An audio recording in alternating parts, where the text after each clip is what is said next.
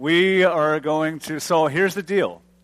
I've got 25 minutes, and I will do everything in my power to stay within that 25 minutes. And as scattered as my brain is right now from coming off hood to coast, I might be 5 minutes, or I might be 55 minutes. But we'll see where we go. But here's where I trust that in my weakness, he's made strong. We're going to finish the Sermon on the Mount. Before we get there, though, I just want to remind you guys, either I'll be up here afterwards or Steve will be up here to give you a couple of announcements, given that we have some changes coming soon with the place that we're meeting and the time that we're meeting. And so we've got some really cool options that we'll find out about tomorrow as far as where we transition to for our meetings in the fall. So you'll hear from one of us after our teaching time and before our eating time. But we're going to cover Matthew chapter 7, and we're going to finish up the Sermon on the Mount, which is basically verses 13 all the way through the rest of the chapter, which is verse 29. So I'll try to keep it brief. But really what Jesus is doing in this sermon, I've had such a powerful impact through just studying and contemplating this whole message that Jesus is giving on the Sermon on the Mount. And it's really funny because this one particular image keeps coming into my mind every time I'll think about or meditate on or study this passage that Jesus is teaching here on the hill. This one image always comes back in. And so I'll have to tell you about the image. And I think this image keeps coming into my mind because it really is a reflection of the theme that Jesus is giving throughout this whole sermon. And so the image that keeps popping in is actually of an old painting. It's a print of an old painting that I saw years and years and years ago. And I actually looked online a little bit to try to find like an actual picture so I could put it up for you, but I couldn't. But this print that I saw, this painting that I saw a long time ago just vividly sticks in my mind. And it's a picture or a painting of an old man in a garden. And it's a beautiful kind of garden scene. And the old man is sitting there in a chair with his hands folded and his eyes are closed and his head's bowed and he's got his Bible in his lap. And it's a very beautiful kind of spiritual picture where there's this old man in a garden praying. And I keep thinking about this image, but then if you look at the painting a little bit closer, you see that, wait a minute, hold on. That he's looking down and it looks like he's praying, but his eyes are actually open. So his eyes aren't closed, he's looking down at something. And then so you kind of follow his line of sight to see what he's looking down at. And you look at his hands and you see that, wait, they're not together. There's something there's like a lemon or something in his hands. And then you look closer, down a little further, and it's not a Bible that's in his lap. It's like some kind of tin or a container or something. Wait a minute, this guy's not praying. He's looking down and squeezing lemons into a tin. It looks totally spiritual. And then with a closer look, you realize, dude, this guy's just squeezing lemons. He looks so spiritual, but he's actually not. And that's what I keep thinking about this sermon. It's like Jesus is exposing the Pharisees. They look so spiritual, so godly. But really, if you take a closer look, and that's what Jesus is doing in this sermon, is he's really describing for us in great detail the righteousness that comes from a follower of Jesus, what the life of a follower of Jesus really looks like, one that operates in the kingdom of God the way that we're supposed to operate in the kingdom of God. And so Jesus is describing that for us throughout this whole sermon, and it's really, really quite fascinating and beautiful. But he's also unpacking the fake righteousness of the scribes and the Pharisees in this whole sermon. So it's really been fun to see how Jesus compares the fake righteousness that comes from the scribes and the Pharisees and the real righteousness that comes from a dedicated follower of Jesus that you can't manufacture and you can't fake, because the righteousness that comes from Jesus is a righteousness that comes from a transformed and loving heart that only he can do. And then that life of God, that divine quality of God, flows from the inside out. And the two might look similar until you actually take a closer look and realize what the motivations of those actions and words really are. Are they coming from a life transformation that comes from God himself, or are you just doing the stuff that the scribes and the Pharisees tell you to do? And I really believe wholeheartedly that the scribes and the Pharisees, they wanted righteousness. They wanted to be pleasing in God's eyes. They wanted to be the people that God wanted them to be. But the problem with the scribes and the Pharisees was they chose the wrong path to get there. And their path to get there was really nothing more than legalistic obedience. And then they were telling everybody else that that's the path to righteousness. And Jesus comes and stands on that mountain, and all the crowds gather around, and he says, no, this is what the follower of Jesus looks like, and begins to make all these really cool descriptions of the life of a follower of Jesus. And this is why the sermon is so incredibly beautiful. But what I love to do is, while I'm reading this sermon, is imagine the people that Jesus is preaching to. I have to remind myself of that because it's such a beautiful scene in my mind. Because Jesus stands up on the hill, and the thousands gather beneath him. And who are they? They're the poor, the disenfranchised.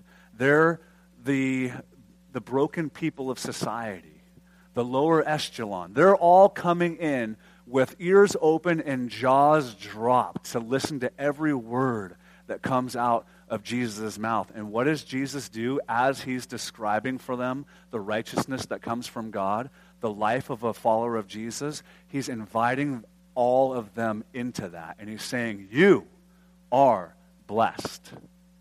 And he swings wide the gate to everyone in the world of who can come into the kingdom of God, and says, blessed are what? The poor, the broken, the meek. All of you who are listening in this audience, and all of us thousands of years later, are blessed. And blessing simply means God is with you and for you. And what Jesus did at the beginning of the sermon is he totally turned around the whole prevailing thought of what it actually means to be blessed and who the blessed really are. And so Jesus is inviting everybody from that sermon onward into the kingdom of God and into real righteousness from the inside out. So cool. So then, again, I'm not going to unpack the whole Sermon of the Mount. That's what we've been doing for the last summer. But I do want to hit to the very end of it where Jesus wraps up this whole sermon.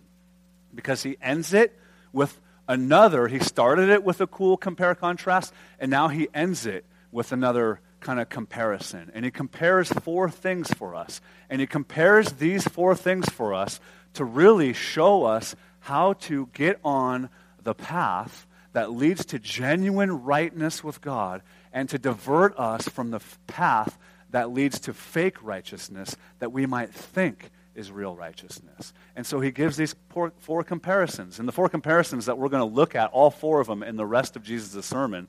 The first one is the wide gate and the narrow gate that Jesus talks about. And we'll talk about that. And then the next comparison that Jesus gave was the good fruit and the bad fruit. And then the next comparison Jesus gave was of the true disciple and the fake disciple. And then Jesus talked about the comparisons of the wise builder who built his house on the rock and the unwise builder who built his house in the sand. And then he wraps up the whole Sermon on the Mount with that. So the first comparison, Matthew chapter 7, verse 13 to 14, Jesus says this. He says, enter through the narrow gate. For wide is the gate and broad is the road that leads to destruction, and many enter through it.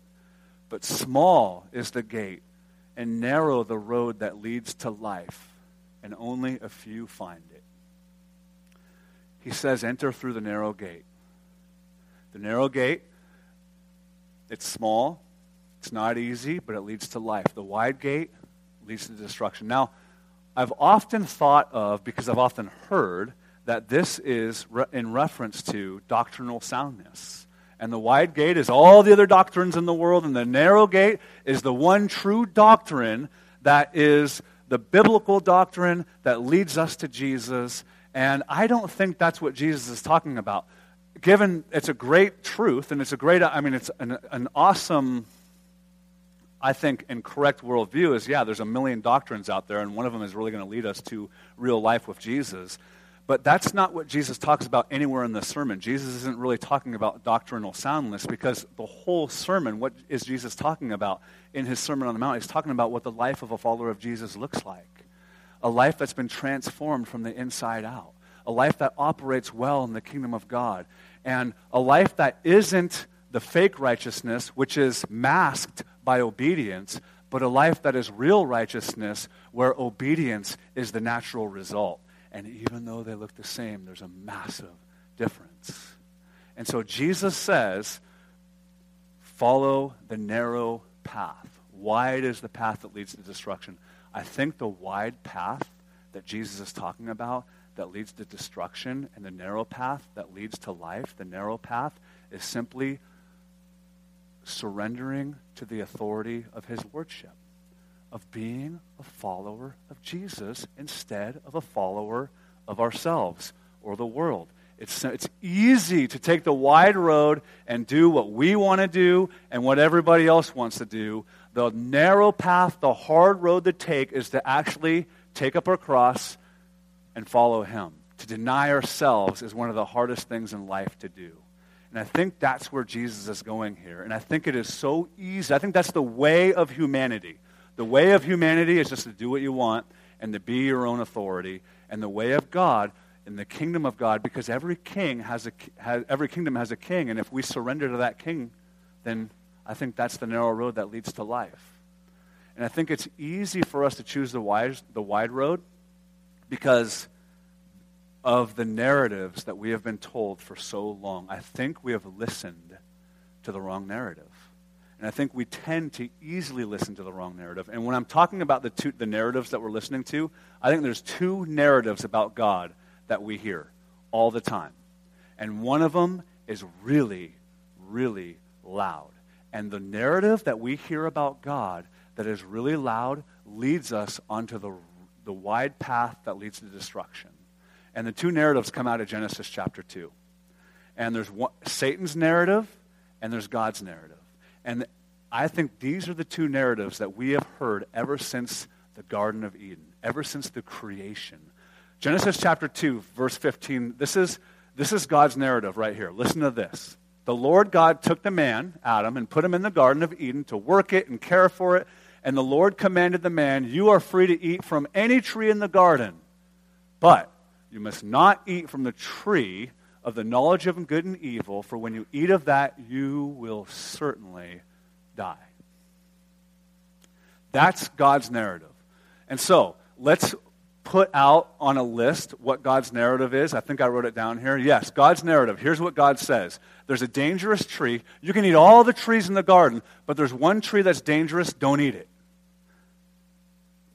And if you eat it, you're going to be in big trouble. You'll die. So what's the narrative that we get? What's the message that we get from this? God always is looking out for us. He's telling us that there's a dangerous tree. Why would he tell me that there's a dangerous tree? Because he has my best interest in mind all the time. Yes, obviously. And so I should listen to him. Because he has my best interest in mind, I should totally listen to God, and then I'll live. That's awesome. What's Satan's narrative? Genesis chapter 2, verse wherever it starts. 3, sorry, my mistake. Now here's what Satan says. Now the serpent, Satan, as we know him now, was more crafty than any of the wild animals the Lord God had made. He said to the woman, did God really say you must not eat from any tree in the garden? And what's her response? The woman said to the serpent, we may eat from the trees in the garden, but God did say you must not eat the fruit from the tree that is in the middle of the garden, because even if you touch it, you'll die. I don't know where she got the even if you'll touch it part. And then, next slide. You will not die, the serpent says to the woman, for God knows that when you eat from it, your eyes will be opened, and you'll be like God, knowing good and evil. When the woman saw that fruit of the tree was good for food and pleasing to the eye, and also desirable for gaining wisdom, she took some and ate it, and she also gave some to her husband who was with her, and he ate it. So, we get Satan's narrative out of this too. Listen to what Satan's narrative, here's what Satan says. Satan says, this is a good tree. God's keeping something good from you.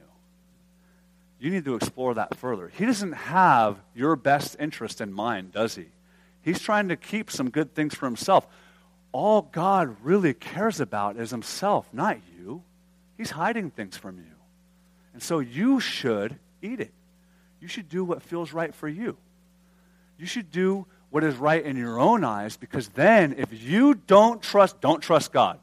Even in religious circles, you're going to hear this narrative. Even in religious circles, you hear all God cares about is his glory. That's all that matters is his glory. And then it makes you think that he doesn't have your best interest in mind whatsoever. And that causes us to distrust God. And we do not have any room to distrust God, especially those of us that are already broken and have a view of God from our broken fathers. Like, I need all the help that I can get in trusting God. I should not listen to this narrative, but this is the loud one, that is the wide path that we hear all the time. And so if I can't trust him, then I need to only trust myself.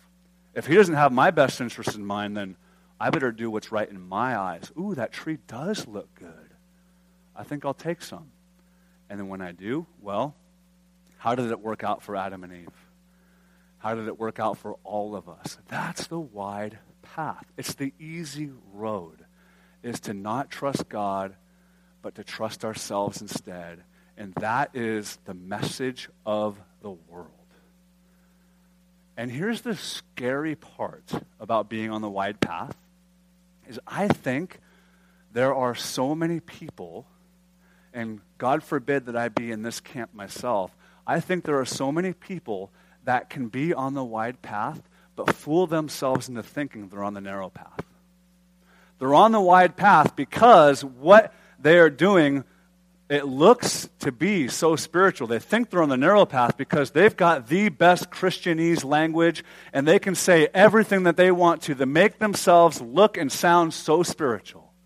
And they can do great acts of nobility and do all sorts of amazing, good, noble, just things. But really, when it comes down to it, they're only doing what they want to do if and when it pleases them. And so they say they're on the narrow path because of their great language and their great works of service, but really they're only doing what they want to do, and they're on the wide path and don't even know it. That's what's so scary about this. And so Jesus is saying, be careful. Really watch the motives of your heart. And the narrow path is to surrender your life to the King of the world that knows who we are supposed to be and how life is supposed to operate, and just wants us back into relationship with him so he can care for us the way that we need. That's the narrow path. But surrendering our rights to his lordship is hard. It's hard because we always hear the other message. It's hard. Jesus said, deny yourself and take up your cross and follow me. And so, yeah, there is going to be sacrifice in surrendering to him. It's not all, unicorns and rainbows when we give our life to Jesus. We do have, there's going to be times of difficulty. And I think the loud, wrong narrative screams that into us, causing us to think, yeah, if you give your life to him, all he cares about himself, and so what he's going to do is only what glorifies him and isn't pleasing to you. So if you accept Jesus as your Savior, he's going to send you to Africa, in a place that you don't want to go, with the people that you don't want to be with, whether you like it or not, just so he can get the glory. No. God wants us to be us and use who we are for the advancement of his kingdom in a way that is life-giving. And yeah, there's going to be sacrifices, but they're going to be good sacrifices. I guarantee it. I have sacrificed things since I've followed Jesus. I've sacrificed freedoms. I've sacrificed some desires. Most of them would be destructive anyways. But those sacrifices I'd never trade back for anything else. Because this is the way Jesus described it. When we give our lives to him, surrender to his lordship, he said it's like this. He said it's like a guy, Matthew 13, who saw a pearl. And he's like, oh my gosh, I want that pearl. I've never seen anything like that before. So what does the guy do? He goes and sells everything just so that he can have that pearl. And that's what the kingdom of God is like. I'm going to give all this up because nothing is better than this pearl. It's a joyful sacrifice following Jesus. I think that's where he's getting at here in this sermon. Just surrendering to his lordship, giving for him, so good. So then, here's where he goes next. So that's the comparison of the wide path and the narrow path. And then Jesus talks about the fruit and the good fruit and the bad fruit. Here's what he says. Watch out for false prophets. They come to you in sheep's clothing, but inwardly they are ferocious wolves. By their fruit you'll recognize them. Do people pick grapes from thorn bushes or figs from thistles? Likewise, every good tree bears good fruit, but a bad tree bears bad fruit. A good tree cannot bear bad fruit, and a bad tree cannot bear good fruit. Every tree that does not bear good fruit is cut down and thrown into the fire. Thus, by their fruit, you will recognize them. So now what is Jesus saying? Watch out for these wolves that dress up like sheep. What's he talking about there? Obviously, as you read into it, he's talking about people that are faking it. Watch out for them. Why would a wolf dress up like a sheep and go into a sheep pen just to behave like sheep? Why would it do that? Only to serve its self-interests, right? Only so that it can get what it wants in a crafty, cunning kind of a way. And he says, watch out for that. Watch out for their program. Watch out for those that look so spiritual, that look and sound so noble and so religious and so godly, but in reality, they're only there to serve themselves. Don't buy into it. Like I said before, we can mask fake righteousness so well with legalistic obedience, but the real righteousness that comes from God is an obedience that comes from the inside out, where the result of our life is obedience to the King because we trust him, right? We haven't heard the other narrative or actually believed the other. We believe that he has our best interest in mind, at whatever. Anyways, so here, Jesus says, here's the deal. These fake sheep, you'll know them if you watch very carefully and examine what kind of fruit comes out of their life. You'll realize, if you look closely enough, if you study for long enough, who they are and where their beliefs really lie or their values really lie, you'll know them by their fruit, because what's inside will eventually work its way out, right? Right away, my mind goes to Galatians chapter 5, verse 22. When Paul, I don't have the slide up there, but Galatians 5:22, Paul talks about the fruit of the Spirit, right? What are the fruits of the Spirit? Love, joy. Boom. There you go. Say it again.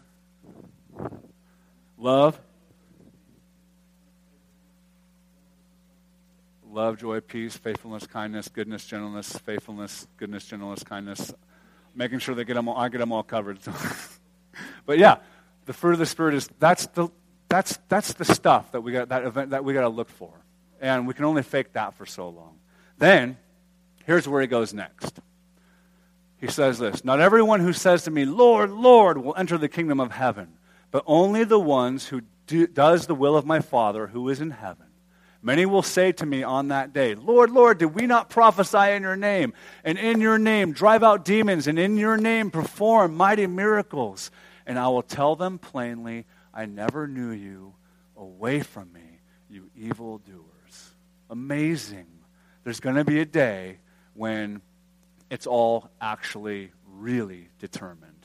And only God knows our true motives and our true heart. And it's going to be an amazing day, because I think some people will be uncovered.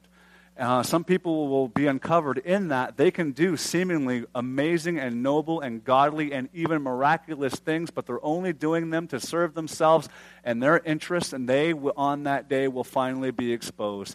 And so Jesus is telling us in this whole sermon, basically ending with the seriousness of what it really means to be in genuine relationship with God, as opposed to fake acting like we are. And it's serious. And if we are in this camp, then what we're doing is we're building our life on a foundation that's going to fall. The wrong foundation. And of course, which leads us into our next comparison that Jesus gave, the wise builder and the unwise builder. And here's what Jesus said. Therefore, anyone who hears these words of mine and puts them into practice, this is so important, is like a wise man who built his house on the rock. The rains came down. The streams rose. The winds blew and beat against that house, yet it did not fall because its foundation was on the rock.